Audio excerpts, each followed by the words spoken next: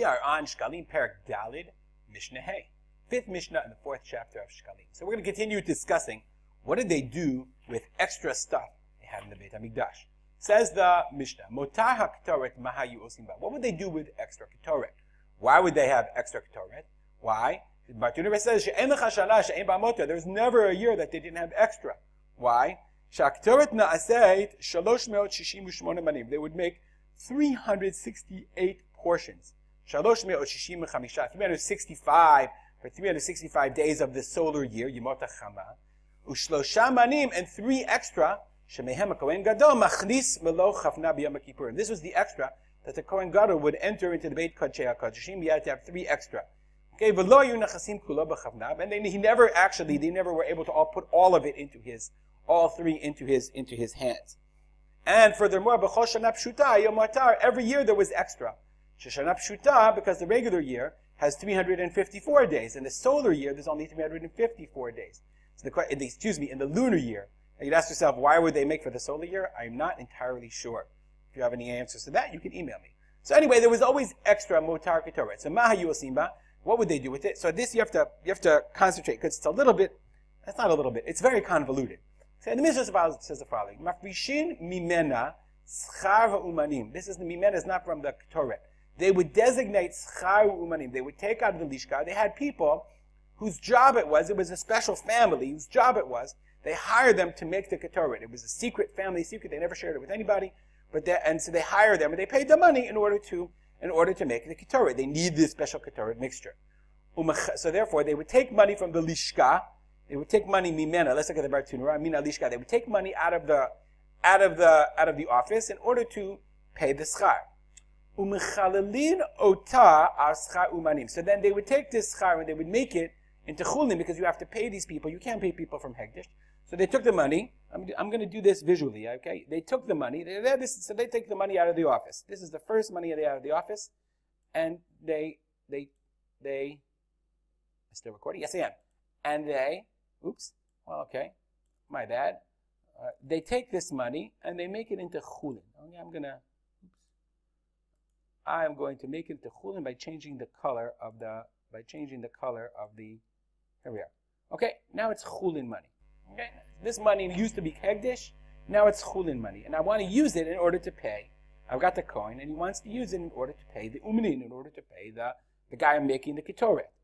Okay, and now mechalelin ota ascha umanim. Mechalel, what they would do is they would take this extra ketoret, and they would say the kedusha of the ketoret now is chulal on the money. So therefore, I'm going to transfer the kedusha. Here I've got my spices that belong to the ketoret. I'm going to take them and I'm going to say, you know what? I'm now going to take this and make it chulin. Let's see if I can. Okay. Now these spices are chulin, and obviously this goes back to become hegdish. Whatever, you can use that in your imagination. So this is hegdish. Okay, what do I do with this now chulin spices? V'notnim ota lu'unim bischaram. Okay. Then I say, here, you know what? I'm going to pay you with these spices, because that's how you earn your money. Now what does he? You don't want spices, he wants money. So says the Mishnah, now what you do, b'chozrin v'lochin ota mitruma chadasha. And then you say, well, you have spices. I've got money for the new year. The same, what do you know? You have ketoret, wonderful. I can buy it. I take truma from the new year. I give it to you. You give me back my ketoret, wonderful. You give the coin back his ketoret. The ketoret now becomes hegdish. We're going to make it back into hegdish again. Okay? And what do you know? Everybody's happy. He's got money. They give money. This becomes chulin, obviously, because they transfer it for hegdish. It goes to chulin. And everyone's happy. And that's how you take old ketoret and make it into new ketoret. You'll say this is really common. Let's read it again in order to get it just in the Mishnah. Mafrishin schar umanim. You designate money from the lishka for the workers.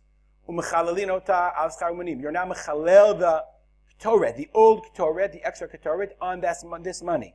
Then you take the old ketoret that's now chulin, v'notnim ota lu'umnim bischaram. You pay it to the umnim. And then, v'lachozrim v'lochim ota mitrum chadasha. You take new money from the new year, right, and you buy the spices back in order to use it. You buy the ketoret back in order to use it for the new year.